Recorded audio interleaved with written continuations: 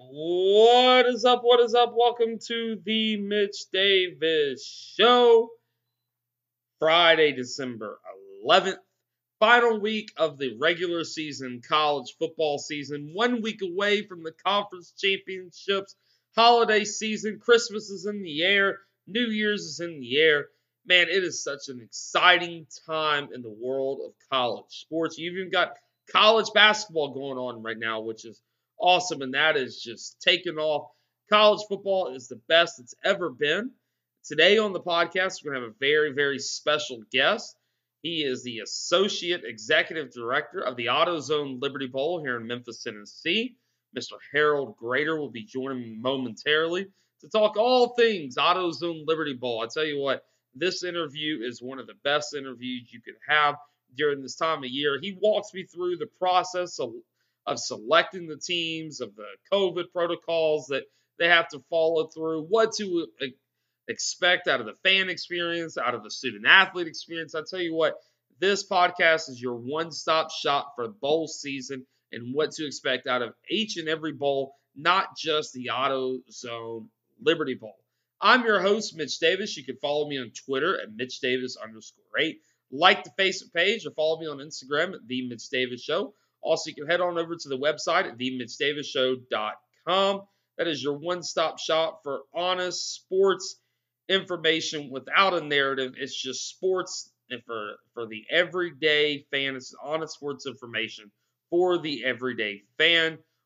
I want to thank everybody for tuning in to today's podcast, and also especially a very, very special thank you to the Associate Executive Director of the AutoZone Liberty Bowl, Harold Graeter, for coming on the podcast today to talk all things AutoZone Liberty Bowl. I hope you enjoy this interview and have a great weekend.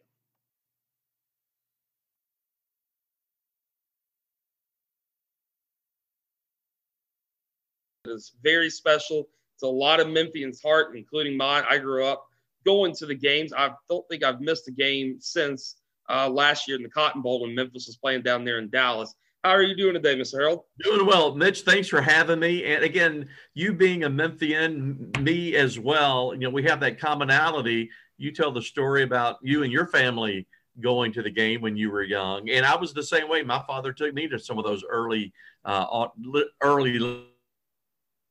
Liberty Bowl games. It was then now AutoZone Liberty Bowl. I can remember going to a game in the 70s with Texas A&M Southern Cal. So it's great that Memphians, and especially your generation as well now, has that commonality with old guys like me who grew up here and grew up going to the bowl game.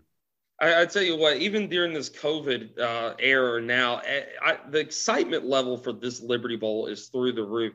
Talk about that excitement level right now through your offices and across the city of Memphis. Well, the bowl season is special, even in a difficult year like this year. And it may be even more meaningful this year because of everything that the student athletes have been through, the coaching staffs have been through, and just the fans.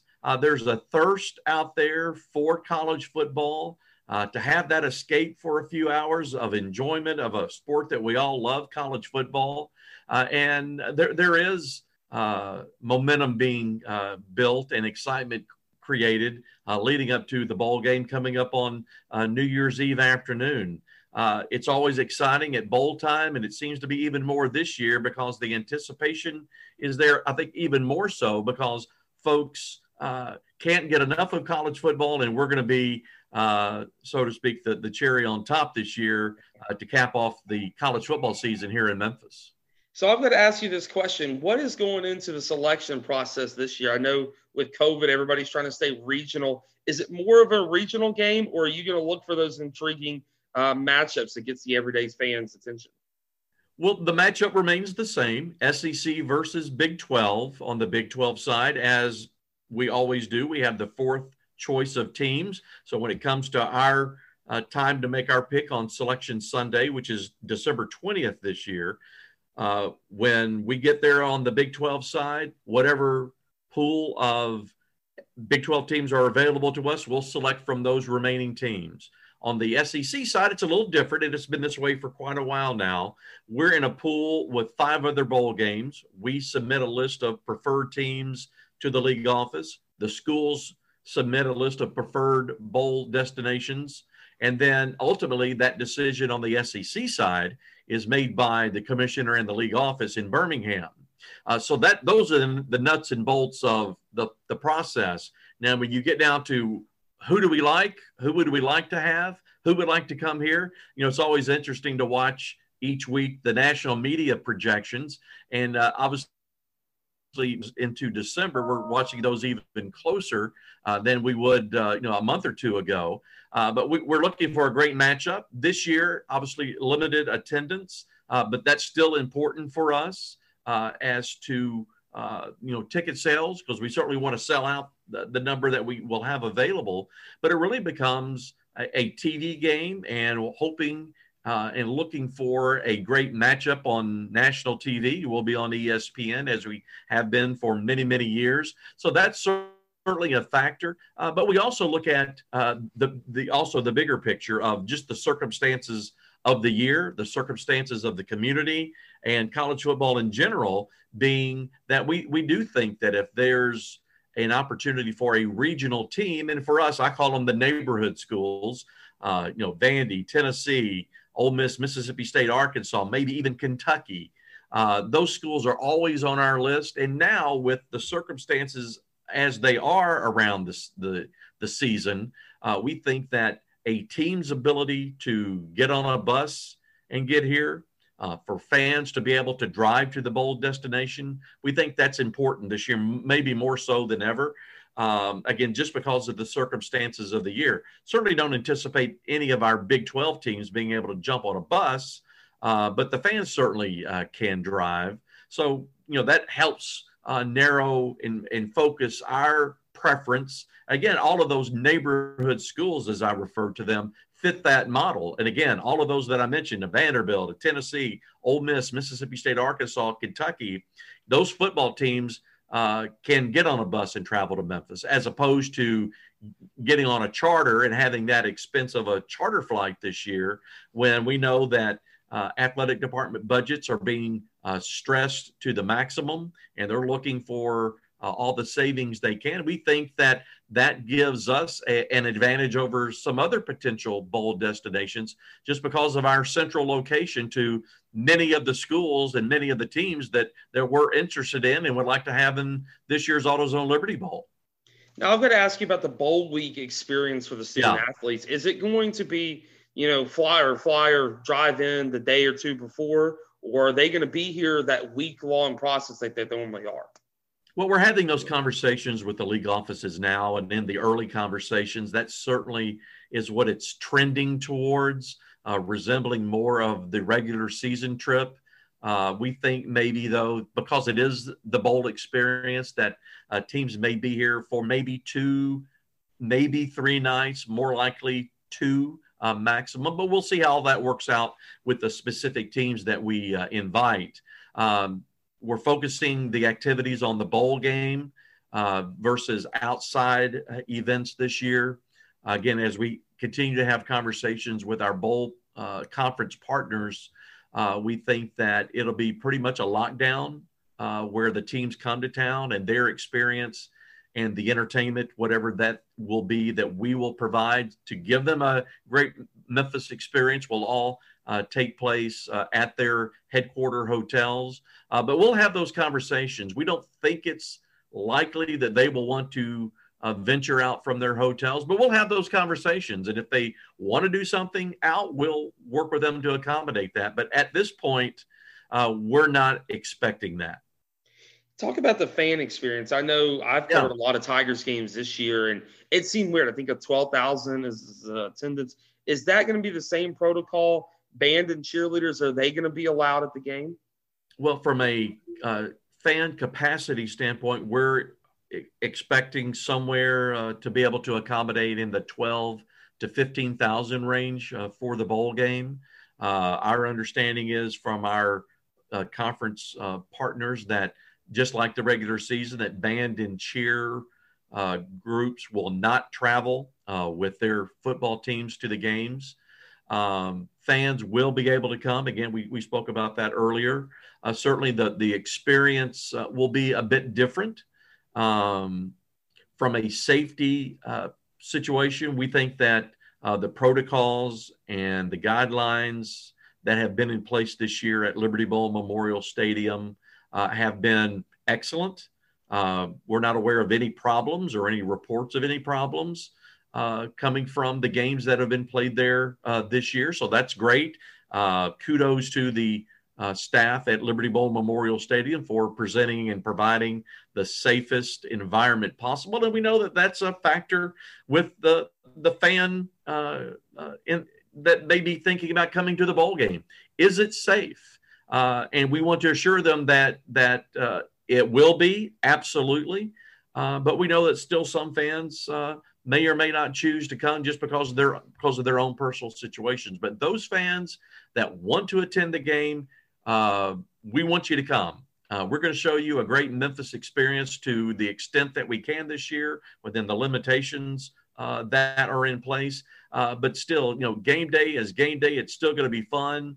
We're going to try to present as much of our normal game day in-stadium experience as possible with a lot of virtual elements shown up on the video board. So we're going to do our best to recreate our patriotic pregame show, our halftime shows, and have the fans that are in the building to experience that. And we're also making plans to show some of that virtually as well on our social media platforms. So we want folks to experience the AutoZone Liberty Bowl as much as our normal presentation as we can this year. Now I'm going to ask you this question because I know a lot of people are talking about this as bowl season gets ramped up here. Is there a plan B, C, D if a team has to drop out because of COVID issues, or, let's say several players opt out of the season, they have to pull out of the bowl game? Is there going to be a plan B, or are those plan A teams going to be the two teams that play in it no matter what? Mitch, right now there is no plan B. We've been planning the entire year for New Year's Eve afternoon. That's what we're laser focused on. We know that the schools and want to be here, and that they're going to follow their protocols as well to ensure the safety of their teams. If something were to happen, we'll cross that bridge if we were to get there. But as of now, that bridge isn't there, and we haven't crossed it yet. Now, I've got two more questions for you before we wrap up. This next question: what has been your all-time favorite Liberty Bowl moment? Enough with the COVID and all that. I want to have a little fun now. What has been your favorite Liberty Bowl, AutoZone Liberty Bowl moment? Maybe last year, 2 years ago, whenever. When is your favorite moment? Well, I have several. One, enjoyed certainly having my alma mater, the University of Memphis, in the game in 2017. That was a special Tiger team with players like Anthony Miller, Tony Pollard on that Tiger team. So it was special to have the hometown team in the hometown bowl for the very first time in the bowl's history. I remember one game few years ago now, Boise State, Louisville. They were both in the top 10, two dynamic offenses. It was our highest scoring game ever. 44-40 was the final score. Louisville pulled out the win, but it went down to the final play of the game. Boise had a throw into the end zone, didn't make the catch. So that was exciting with two top 10 teams and two exciting offenses. And again, going way back when I was a student at the University of Memphis and a fledgling communications journalism major. I had the opportunity to work as a gopher for Mutual Radio. Tony Roberts, the legendary voice of Notre Dame football, was the play-by-play announcer for Mutual Radio that night, and they hired this young college kid to be a gopher for them. I think they paid me $25 for that game, but it was Bear Bryant's last game, 1982. I was a sophomore at the University of Memphis then, and just to be in the press box, be around a legendary broadcaster like Tony Roberts, and to be able to witness and be a part of that piece of not just AutoZone Liberty Bowl history with Coach Bryant's final game, but it was college football history. And, the college football world was focused on Memphis that night for that Liberty Bowl game, that AutoZone Liberty Bowl game, and certainly remember that. And Jeremiah Castile coming up with some big defensive plays. Walter Lewis was the quarterback for Alabama, who later played for the Memphis Showboats, the U.S. Football League. But just to be in the stadium in such a meaningful game, those are some of the AutoZone Liberty Bowl memories that come to mind when asked that question. So this is my last question for you, and I like to ask this question in different ways to different people. But as a lifelong Memphian, a graduate of the University of Memphis, what does the AutoZone Liberty Bowl mean to you personally? Well, I can remember, again, I mentioned, my dad taking me to the game, when I was a youngster back in the 70s. And, back then, you got to remember, when the Liberty Bowl was founded in 1959 in Philadelphia, that there were only 6 other bowl games. We're the 7th oldest bowl game. And even back in my youth here in Memphis, there weren't that many bowl games. So, and that's when the Liberty Bowl, now AutoZone Liberty Bowl, was played on Monday nights prior to there being Monday Night Football with the NFL. And it was a special night in Memphis. It was a special night for the country to celebrate America, to celebrate liberty, freedom, patriotism, to a huge national TV audience.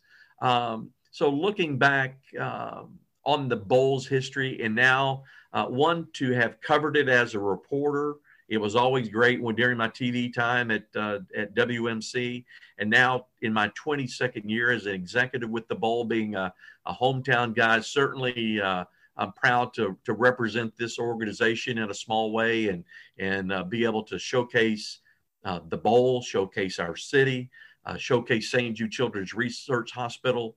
That's important to me as a Memphian, and proud to do that. Again, proud to represent this organization in a small way in the great world of college football. And there's nothing like college football and what it means, not just to our city, our region, but also the country. And again, kudos and a tip of the cap to the student athletes, the coaching staffs, the support staffs who have gotten through this college football season. We know it hasn't been easy on any of those folks.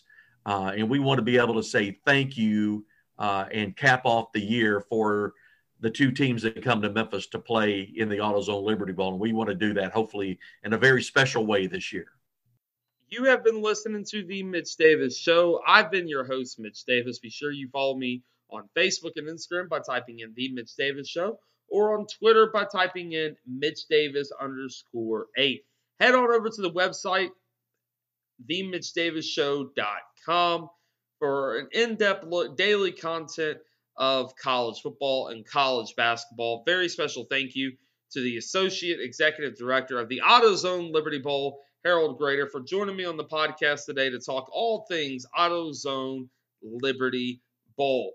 Have a great weekend with your loved ones. Enjoy some good college football, good college basketball, and some amazing food. Until next time, have a great one.